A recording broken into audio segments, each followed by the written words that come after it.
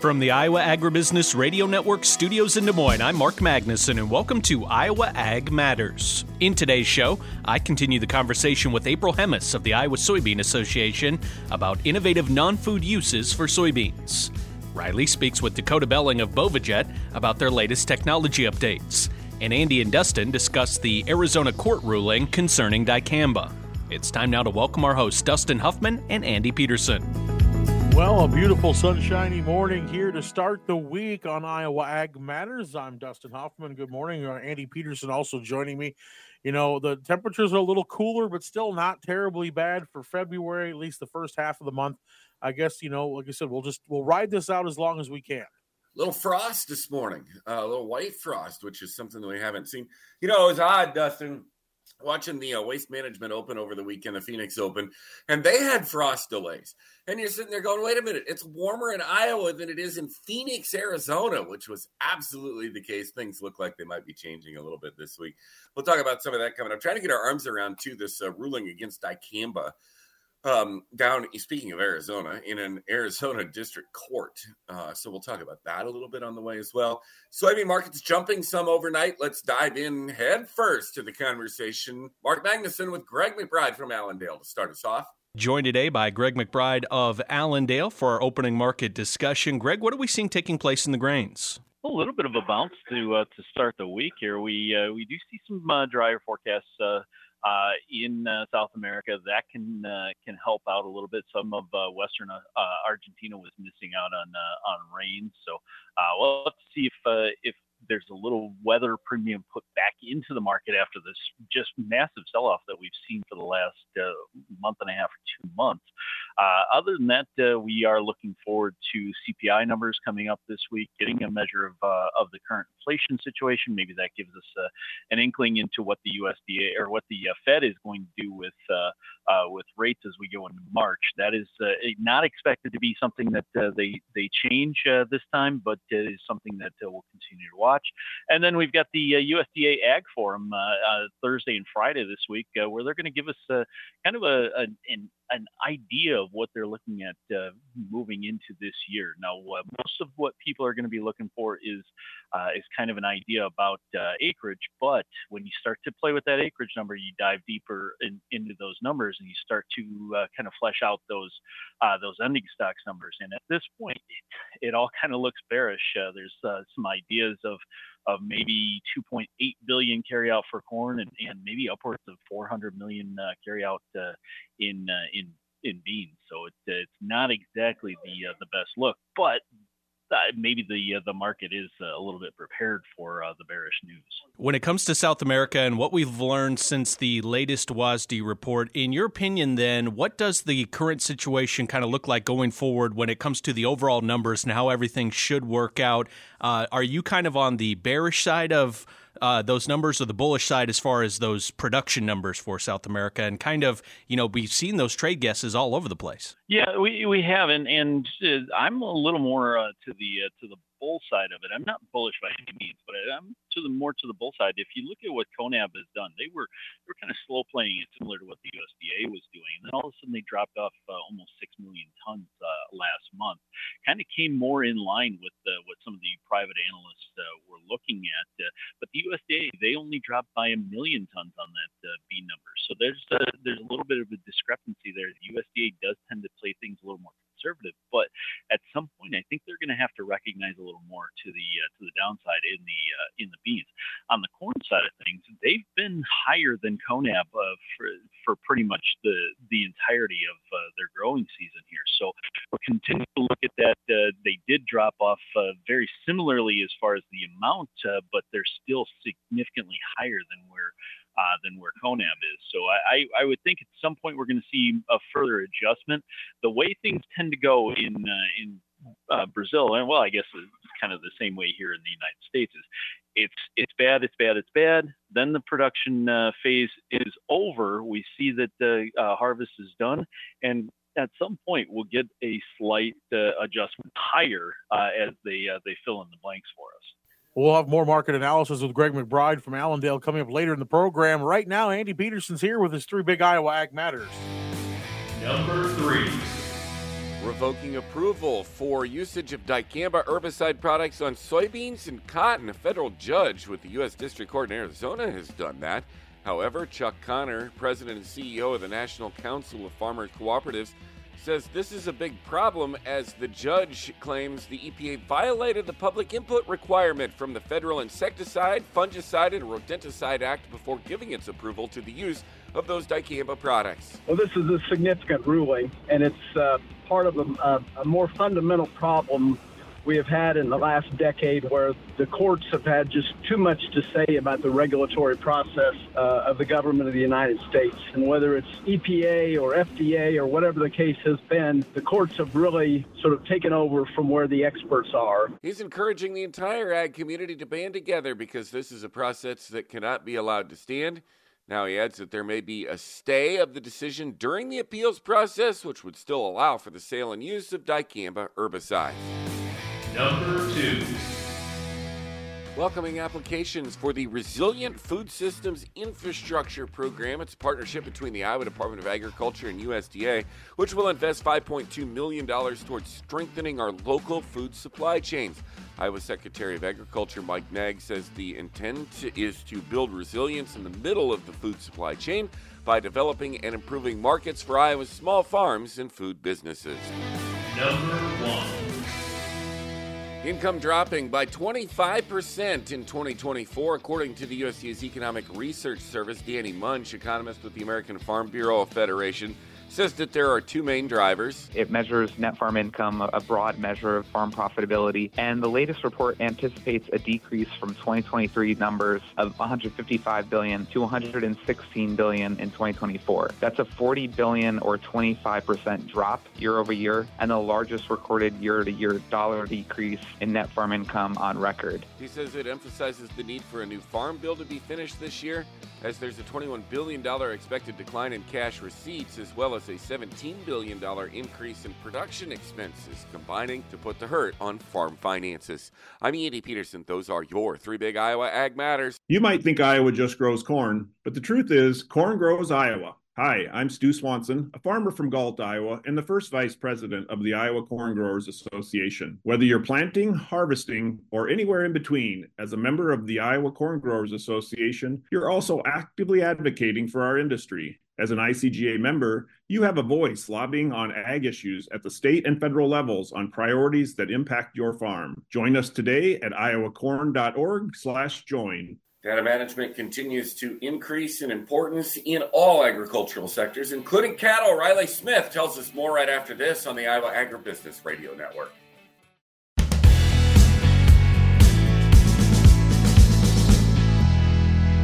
Well, obviously, up-to-date and precise data is very important in your operation, especially including your livestock and maintaining their health and their growth and everything we need to have successful with our cattle operations. And Dakota Belling of Bovijet talks with Riley Smith about what they're doing to put more information at the fingertips of farmers so they can make better decisions right now. First off, Dakota, just give us a little bit of a reminder of the product that you guys are really trying to push and offer for cattle producers. Yeah, so we have a device that automatically pours medicine onto the back of cattle, so automatic pour on, and you hook it up in your alleyway or squeeze chute, and as you're working your cattle, it's just one less task for the farmer or farm laborer. Well, and, anybody who grew up on a farm or has been around it knows the stress that can happen when it comes to getting those cattle through the chute and making sure they get everything on them. So just making sure that process is a little bit easier, obviously a main focus here, right? Yeah, it's less stressful for the cattle. There's not a human presence there. It hangs over, so it kind of looks like part of the structure. So they're a lot calmer going through, and it's easier on the cattle. So you guys have a kind of a new update here as well, some exciting things you have in the pipeline. Tell us a little bit on how kind of gathering that extra data and using that to improve performance as well. Yeah, so currently we have one version out that's just a simple pass-through system, but we're coming out with a new product this spring that will connect to the scale head in the squeeze chute, and then gives the farmer data and analytics on an app that he can look at later. It can give him how much he's saving in pour-ons. It can give him the average time that it took to work each head of cattle. different things like that. Right, and I think it's one of those things where you have the opportunity. The cattle are sitting there in the chute. You might as well gather as much information as you can while you're there, right? Yeah, of course. Yeah, and then we hope to plug into with some other companies to use those EID tags and different technology like that. So, Dakota, just tell us a little bit, since it's been, from the State Fair in August, tell us how it's gone since then. What are the successes that you guys have seen?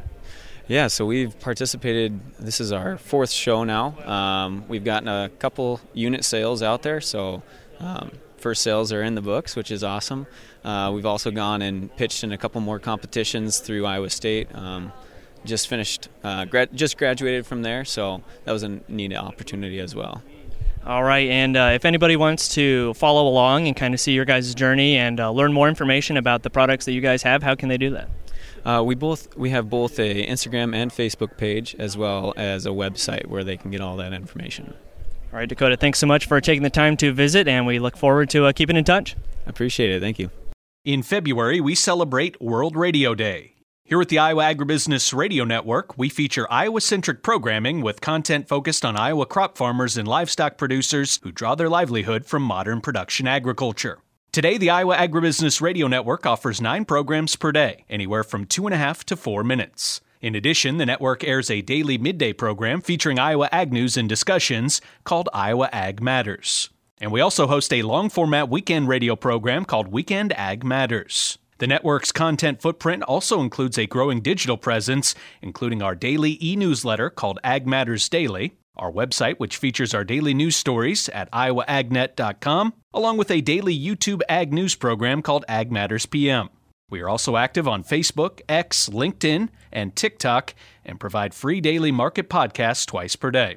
We thank you for supporting the Iowa Agribusiness Radio Network as we celebrate World Radio Day in February. Well, we are still getting the ball going here on Iowa Ag Matters, including we're going to be talking a little bit about that whole Dicamba ruling, and not quite what we want to hear, especially, as farmers in the southern states, the Delta region, they're getting ready to get started as this time of year is starting to warm up for them down there.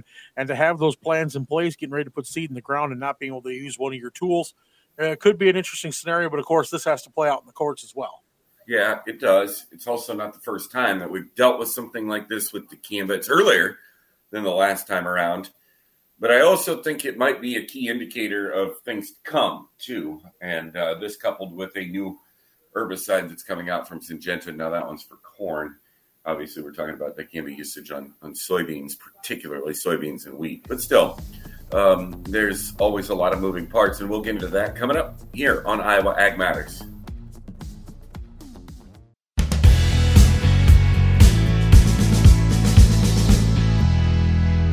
It's time for a check of those elevator prices here on Iowa Ag Matters for this Monday, February the 12th. I'm Dustin Huffman. Starting first at ADM Burlington, they're 16 cents under on corn at $4.15. Soybeans 12 cents under at $11.80.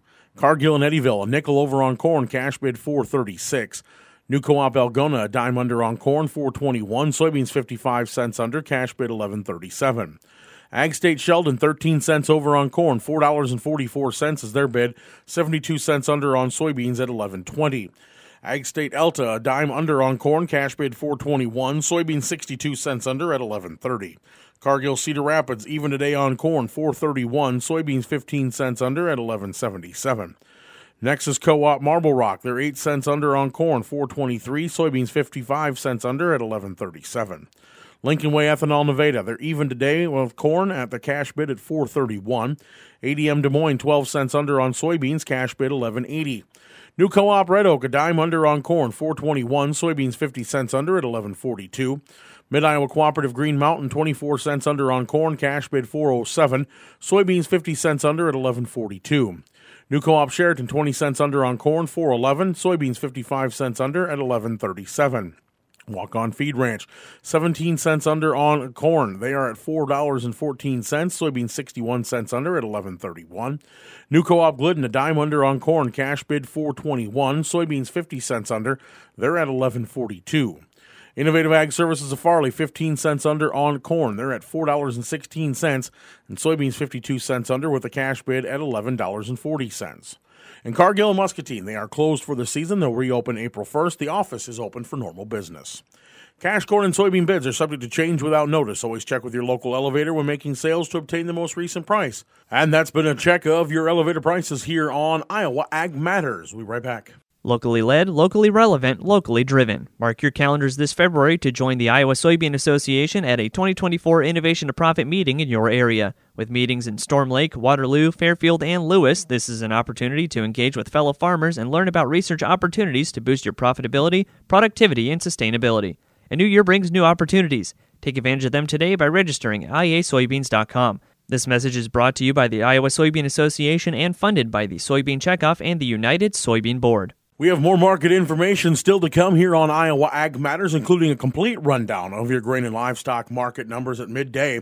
Don't forget about the free market podcast and analysis sent right to your mobile device through the Iowa Agribusiness Radio Network Market Podcast on Google, Amazon, Apple, Spotify, and Podbean, and online at iowaagnet.com. We have more Iowa Ag Matters coming up.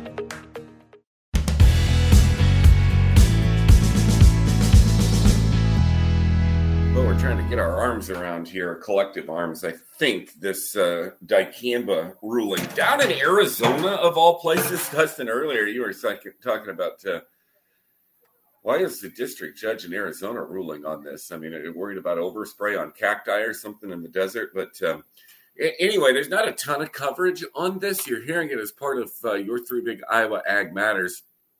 But apparently a district judge down there in Arizona has revoked approval of dicamba products for soybeans and cotton, arguing that the EPA had violated a public input requirement from the Federal Insecticide, Fungicide, and Rodenticide Act before giving its approval of usage. Of course, Delta planting down south has already started.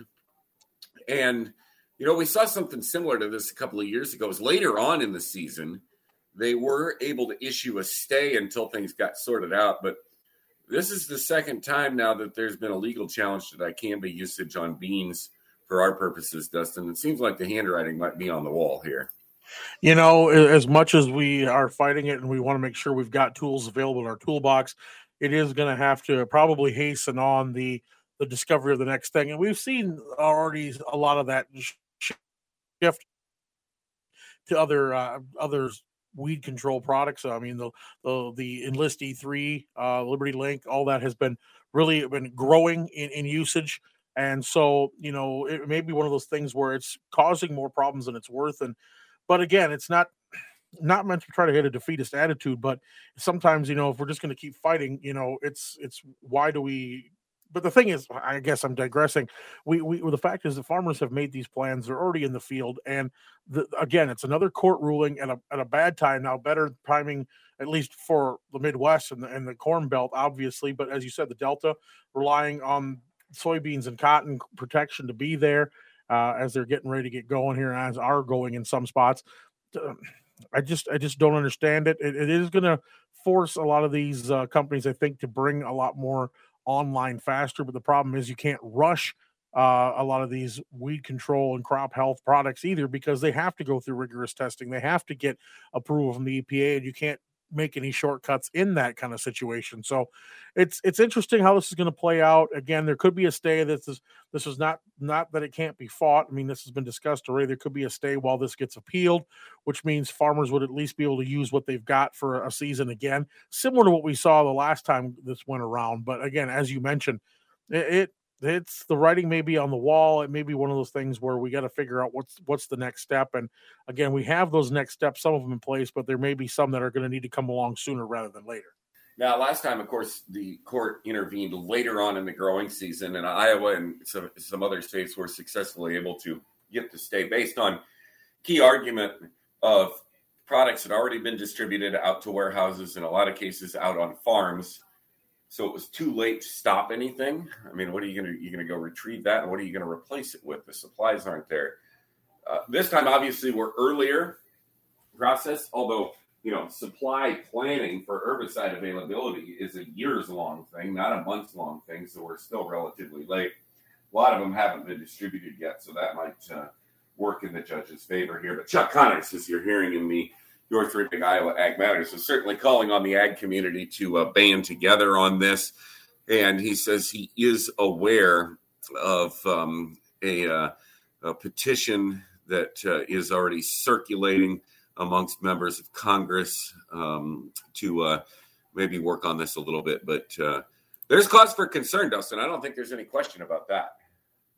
No, not at all. And it's going to be something that's going to take some time to play out. Again, court system's never known for being a very quick way of getting things done. I mean, they can issue injunctions and rulings all they want. And again, as we started out earlier, it is interesting that this is coming from a place that's really not saying there's no agriculture, but not known for its corn and soybean and cotton production.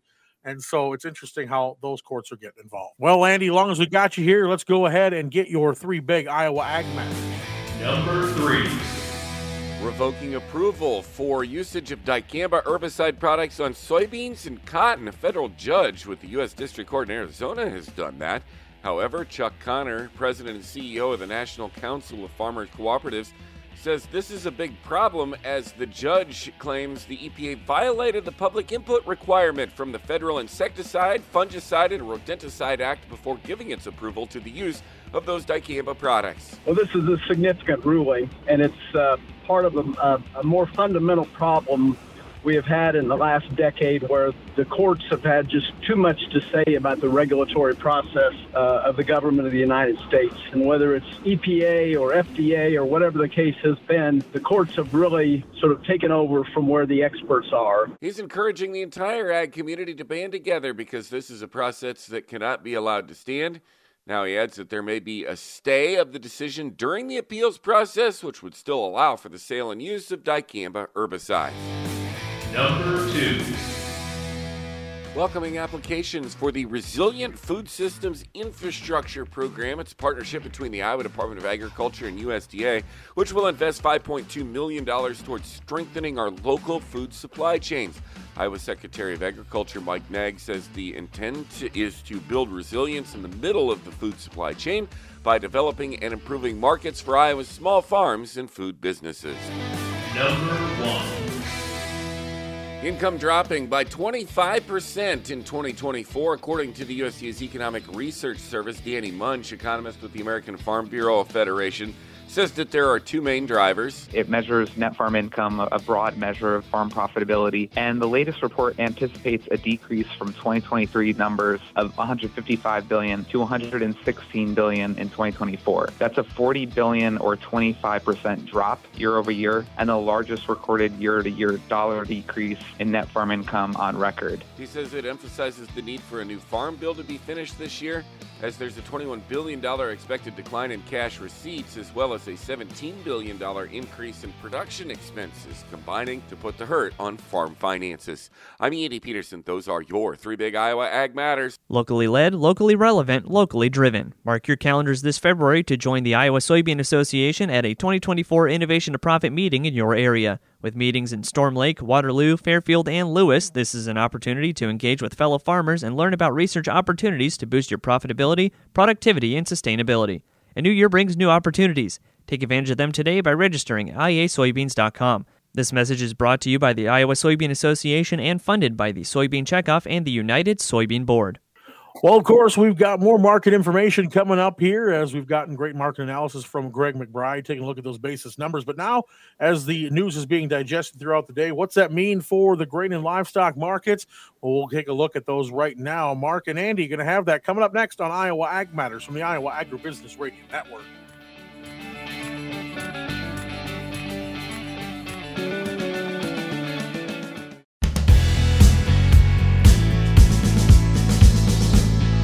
This is the Midday Market Update on Iowa Ag Matters. I'm Mark Magnuson. Corn closed below the $4.30 level on Friday and has been on both sides of that area today, but in a relatively tight 5-cent trading range. The market may still be trying to figure out whether to trade the USDA or CONAB numbers, in which CONAB lowered Brazilian production more than the USDA did last week. According to the CFTC, the non-commercial net short position in corn is the third largest on record. This could mean the market is primed for a short covering rally, but it may take a spark of friendly news to light that fire. This week will feature the annual USDA Ag Outlook Forum. Last year at the forum, the USDA estimated corn acres at 91 million compared to 94.6 in reality. Both Brazil and Argentina expected to receive good rains this week. This will likely keep pressure on the soybean market in general, especially as the recent rains in Argentina have helped to stabilize the crop. At last year's Ag Outlook Forum, the USDA estimated soybean acreage at 87.5 million. The actual number of acres planted came out at 83.6. That's the latest on the grains. Here's Andy Peterson with more livestock news. In-depth livestock numbers coming right at you here. Daily estimated slaughter totals coming in at 117,000 head for Friday. That is 3,000 less than a week ago and 4,000 less than a year ago. There wasn't much for a weekend run, only 4,000 head on Saturday. As far as boxes go, we're mixed here at midday, with 55 loads of choice cuts selling down 97 cents to $294.04. Select 96 cents higher, $285.08 on 16 loads of movement, which means that spread has narrowed a lot, back to just $8.96. Crazy. That was over 30 not all that long ago. On the pork side of the equation here, daily estimated slaughter totals coming in at 484,000 head. That's 3,000 less than a week ago and 12,000 more than a year ago. As far as the cash markets go here, let's wrap up Friday's business. For comparison purposes, barrels and gilts producers sold on a carcass basis, negotiated purchase-wise. Pretty decent run to end the week, 4,700 head and some change, with a weighted average price down $1.27 to $63.79. Formula purchases, a strong run of 162,000 head, and the weighted average price was $72.58, so that market was about 30 cents stronger. Now, as far as what's happening here at midday today, negotiated purchases, a pretty light run, only 1,800 head of sales. No pricing information due to packer confidentiality. Formula purchases, 138,000 head sold so far, so a strong run here on Monday morning. And the weighted average price, $73.78. So once again, we're 30 cents stronger. In February, we celebrate World Radio Day. Here at the Iowa Agribusiness Radio Network, we feature Iowa-centric programming with content focused on Iowa crop farmers and livestock producers who draw their livelihood from modern production agriculture. Today, the Iowa Agribusiness Radio Network offers 9 programs per day, anywhere from 2.5 to 4 minutes. In addition, the network airs a daily midday program featuring Iowa ag news and discussions called Iowa Ag Matters. We thank you for supporting the Iowa Agribusiness Radio Network as we celebrate World Radio Day in February. At midday, March corn is up 2 3/4 at $4.31 3/4. March soybeans up 10 even at $11.93 1/2. On the Merc, February live cattle down 52 cents at $184.10. March feeder cattle up $1.35 at $248.50. April lean hogs up 25 cents at $81.40. April pork cutout unchanged at $88.12, and Class 3 milk up 4 cents at $16.17. That was a check of the midday markets on Iowa Ag Matters. I'm Mark Magnuson.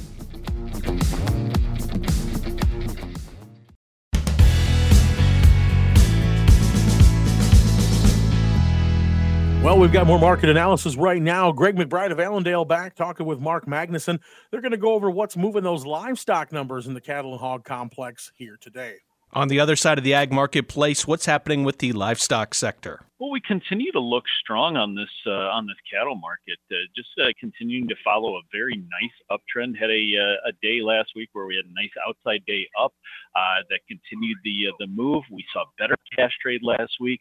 We've seen mixed numbers on the box beef numbers, but still going in the proper direction. So we continue to think maybe there's a little more upside here. There's some technical targets on the charts to fill. We're almost there. We've gotten within a couple of ticks of one of those targets for the April fat cattle, around 187.55, and then you've got another one a couple of bucks higher. So there are a few targets that we could still reach up and get. On the hog side of things, it's been kind of a back and forth type move. We had a very nice about 1 month uptrend, and then once we hit the end of January, kind of hit the skids and we backed it off a little bit. So we went from that 86 area on the April hogs to back down to about 79.5. We did catch a nice bounce, or a minor bounce on Friday, but that market has broken the uptrend that we were in to start the year, and has started what is a short-term downtrend right now. WASDE report, obviously, very much we are paying attention mostly to the grains, but was there anything that caught your eye as far as livestock is related when it comes to the latest WASDE report? Nothing that nothing had changed our opinions on things. It's still going to be a tough go for the hog side of things. Cattle, the production numbers still are friendly, and that's looking out for the entirety of 2024. So that is something that we'll continue to watch. Are we going to go retest those highs that we had seen in, say, September of last year? Potentially, but we've got to see if this market doesn't find some fund intervention or maybe some fund selling at some point to take a little bit away from us here. Greg McBride of Allendale, our guest here today on Monday. Greg, what's the best way for our listeners to get in touch for more marketing information? Give us a call at 800-2-MARKET. That's 800-262-7538. Greg McBride, thanks so much for the time here today. Have a great week. All right. Thanks, Mark. Talk to you later. Locally led, locally relevant, locally driven. Mark your calendars this February to join the Iowa Soybean Association at a 2024 Innovation to Profit meeting in your area. With meetings in Storm Lake, Waterloo, Fairfield, and Lewis, this is an opportunity to engage with fellow farmers and learn about research opportunities to boost your profitability, productivity, and sustainability.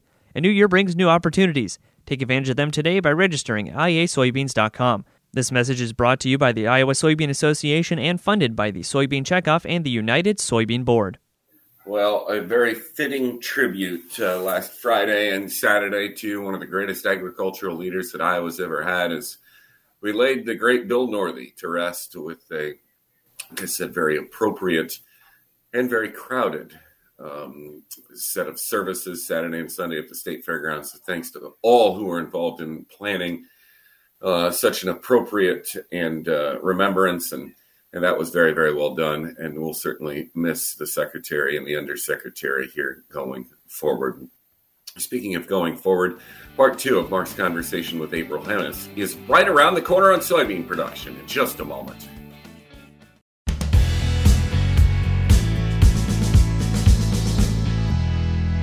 Mark Magnuson for the Iowa Agribusiness Radio Network. I'm joined by April Hennis, and April is, of course, involved with the Iowa Soybean Association, but also involved at the national level when it comes to the United Soybean Board. So, April, could you please remind our audience your role within both organizations as we are here today at Iowa Soybean Association's Farm Forward? Yeah.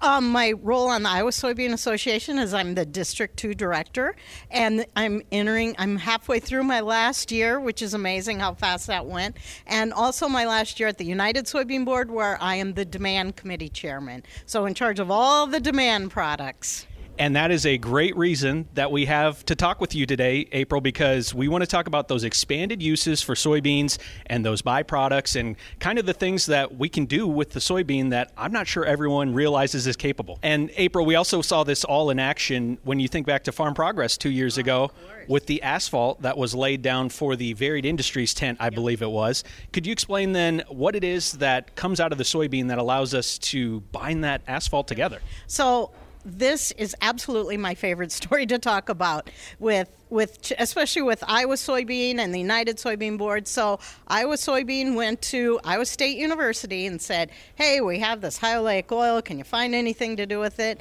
They developed a product that binds together the asphalt and replaces chemicals in oil, petroleum oil. So that's the bio-based. So then they went to the Iowa Department of Transportation and the asphalt group, and so that's private money, state money, Iowa State money, farmer dollars went together to bring this product up and test it. And when it came to the big lift of testing it in on the road use, I think they do that in Alabama, they came to the United Soybean Board, and we invested those farmer dollars there to really test it, and then now it's a product that they can buy. So there's farmer dollars going, and state dollars and private dollars all going to bring a commercial product for people to buy and use. So you could be driving on that asphalt with your soy-based tires also. So there's lots of great stories there. So basically, at the end of the day, there are a lot of things that are being done to drive up that demand for these soy byproducts, just soy in general right now. Exactly. I was very fortunate to go to L.A. and talk to all the fleet managers there. You're talking police, fire, all of those fleet managers, and we talked about the Goodyear soy-based tires because they're making the soy, using soybean oil instead of the petroleum oil in the tires, and they're finding they perform better. And then, little known fact, you don't think of the tread wear on the asphalt or on the roads that goes and gets washed off. Well, they're finding that it degrades, it's biodegradable, and it degrades a lot better.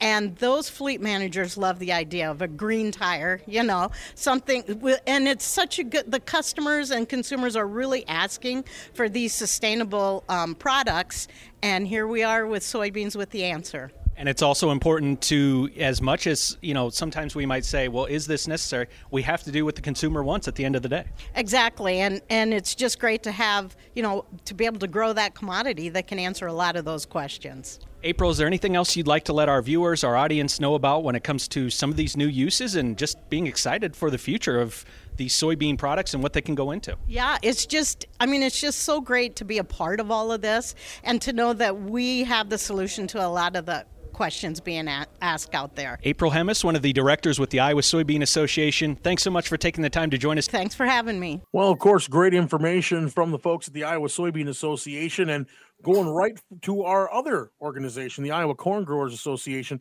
this chance to get an update from Jolene Reeson. She is the president of the ICGA. There's a lot of conversation at Commodity Classic about the importance of carbon intensity scoring and increasing farmer participation.